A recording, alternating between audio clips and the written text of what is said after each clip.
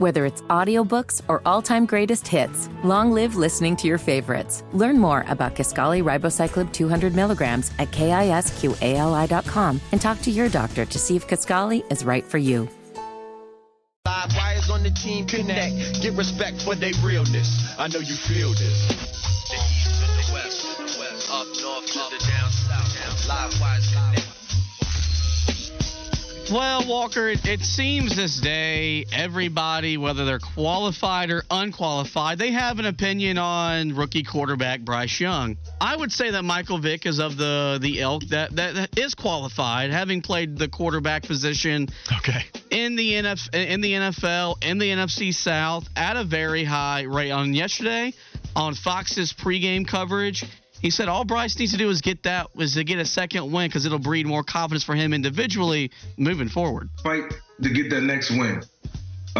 Getting wins and having success in the NFL, it just breeds so much confidence. And once you get a little taste of it, just a snapshot of it, you turn into a different player. You become a different quarterback in terms of your preparation, where thinking, you like, I want more of that. It's like, something that you just got to have. It's a necessity. I need this win on Sunday, Monday, Thursday. Bryce, he had a stellar college career, didn't face a lot of adversity. And this is good. We get to see what type of resolve he had.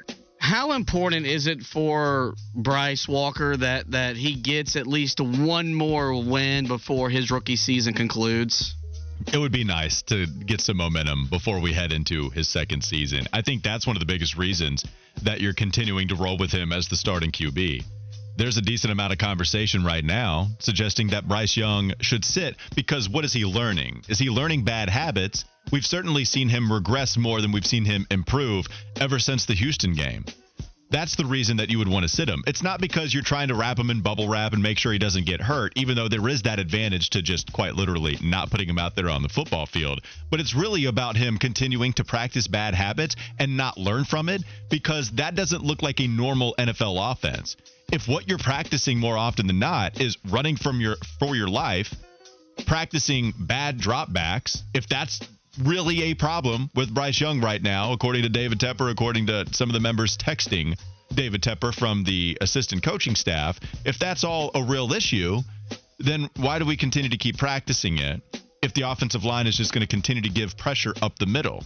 If we're going to continue to see Bryce Young have such a slim margin for error where if 1, 2, 3 things don't go right, then the play doesn't go right. If you have to have that many boxes that are checked off before you can have a successful play and other teams can do it, but this team consistently shows they can't, then I could understand why Bryce Young just might need to sit. The regression is the problem because he regressed against the Colts. It happened against the Chicago Bears. I thought you saw some decent signs against Tampa and Thomas Brown's first game back calling plays, but then against the Saints, that offense was just it was awful. I couldn't stand watching that game yesterday. So we talked about the latest on the Bill Belichick stuff, and with Belichick, there's going to come some controversy. You got Deflategate. You've got Spygate. Well, over at the Spectrum Center, you've got Anklegate or Bracegate regarding the face of the franchise, LaMelo Ball. He talked with the media a little bit over the weekend and addressed the possibility of him maybe wearing ankle braces moving forward. And just last thing is with the braces, do you plan on still not wearing braces, or what happened with the braces thing? Play it by the day. See what happens. Try some things out.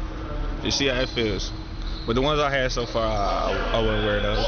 So you want some what do you call it? I don't know. You would have to present it to me. Let me try them and see. Like some ones made right for you, basically some custom fit joints. Basically. Yeah.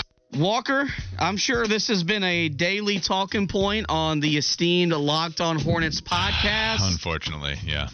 Is this a situation, though, where ownership, management needs to basically mandate, hey, we gave you a contract worth $250 million. Wear some ankle braces, man.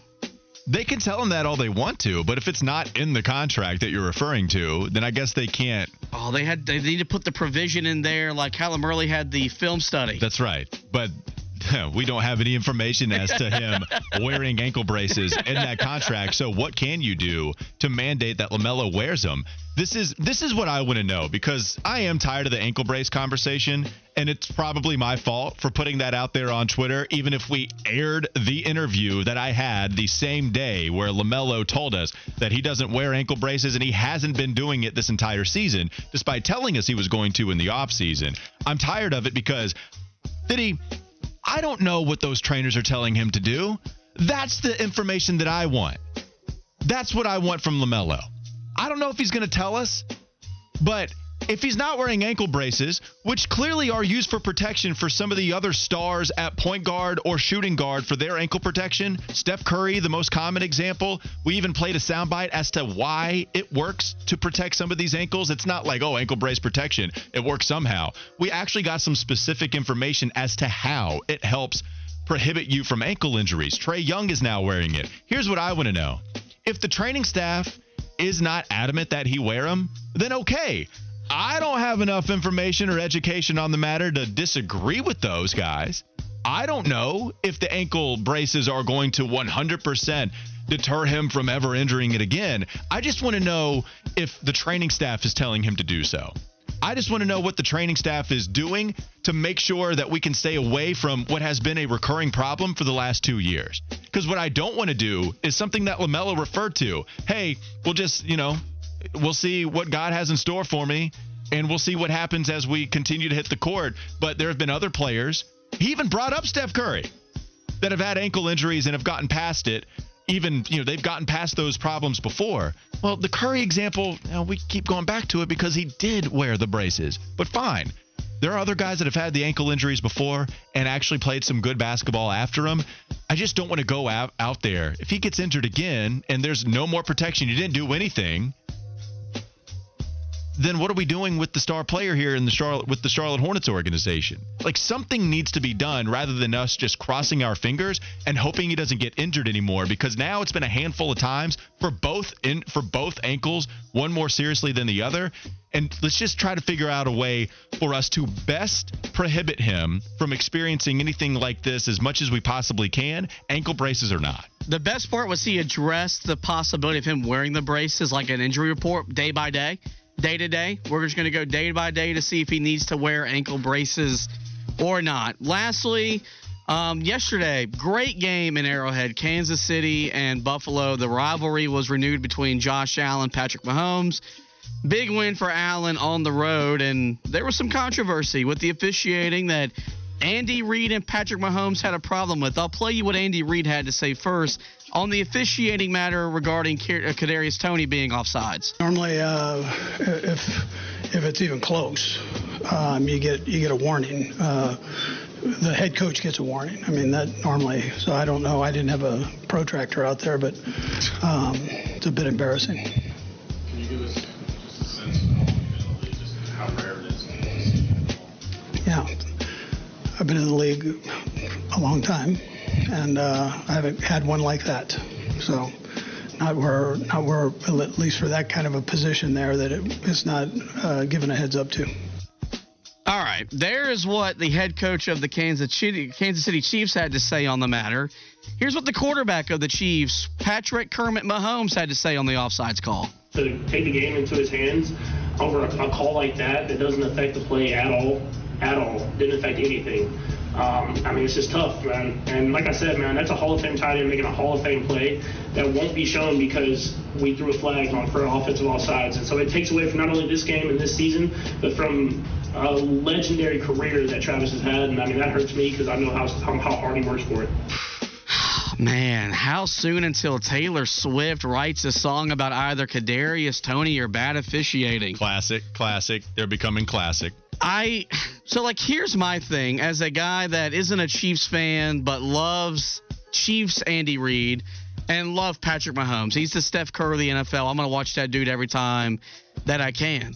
This was always going to happen. Whenever you see dynasties form, they become complainers, whiners, crybabies. Jordan's Bulls whined and cried. Magic's Lakers. Kobe's Lakers. Tom Brady's Patriots, the 90s Cowboys.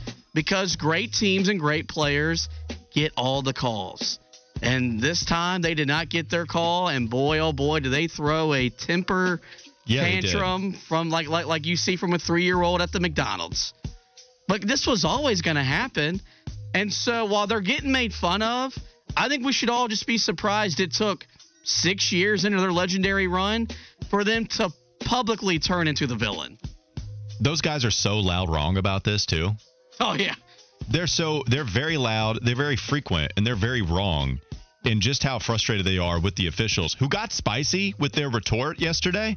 They actually said, hey, when Kadarius Toney is lined up so far into the neutral zone that I can't see the football as a line judge, that I'm going to call that because it's egregious enough for me to throw the flag. That's the problem. I understand that they want some kind of warning. A lot of officials will do it if it's not egregious enough to actually blow the whistle or throw the flag. Hey, make sure you're not grabbing onto the jersey this long a time before a defender beats you. If you're playing basketball, whatever, hey, make sure you're setting those screens and you're not moving your left foot, whatever, so I don't have to call a moving screen on you. You see different types of warnings all throughout, even in the the framing and strike zones. I don't know. You see warnings all the time for different people. But when it's that bad, which clearly he's in the neutral zone. He's right there next to the football. Oh, yeah. What do we want the official to do? We want him to not throw the flag and then say, hey, watch it. Like he's almost lining up where the defensive linemen are lined up. That's how far in Kadarius Toney is. And for Pat Mahomes, he's clearly just furious after the game. He said something to Josh Allen after he shook his hand. He continued to talk about it, how it was one of the worst bleeping calls he's ever seen. Andy Reid is telling you that it's embarrassing. The Pat Mahomes stuff on it affecting Travis Kelce's legacy. Hilarious. That was by far, okay, now you are just losing all control of your emotions. Now, that's the most ridiculous thing. No one's going to look back at this play on deciding whether Travis Kelce should be in the Hall of Fame or not, or whether he's the best tight end. Hey, if Kadarius Toney just would have been lined up on the right side, Travis Kelce would be above Antonio Gates and Tony Gonzalez. But because he didn't, Travis Kelce is now below him. That doesn't make any sense. I love him. They are my favorite head coach QB combo in maybe NFL history. I love watching these guys together. But sometimes your heroes can be loud and wrong, and that's what I'm experiencing right now. Every hero either turns himself into the villain or, they ride off into the sunset like Batman did in The Dark Knight Rises. I also, for me as a guy that loves the league and loves watching other quarterbacks play, it's easy to see how much Patrick Mahomes loves the game when he's going to 5 straight AFC championship games. But you're seeing the competitor that exists in him really come out because they're 8-5, and my man ain't happy. And I think we should embrace that and be excited to know that, the best guy, the best quarterback in our league in this generation of athlete where we don't know. I mean, Lamar Jackson quit on his team last year in the playoffs. This guy isn't going to quit. There you go. This guy isn't going to quit, and I might be wrong. They're still my favorite to come out of the AFC. Yeah. Wide receiver issues or not. And I know he's never played a road playoff game. But as long as that dude's got the ball and a chance to win, I think they're going to have it. I still think they're coming out of the AFC. All right, could have done without the shade on Lamar Jackson.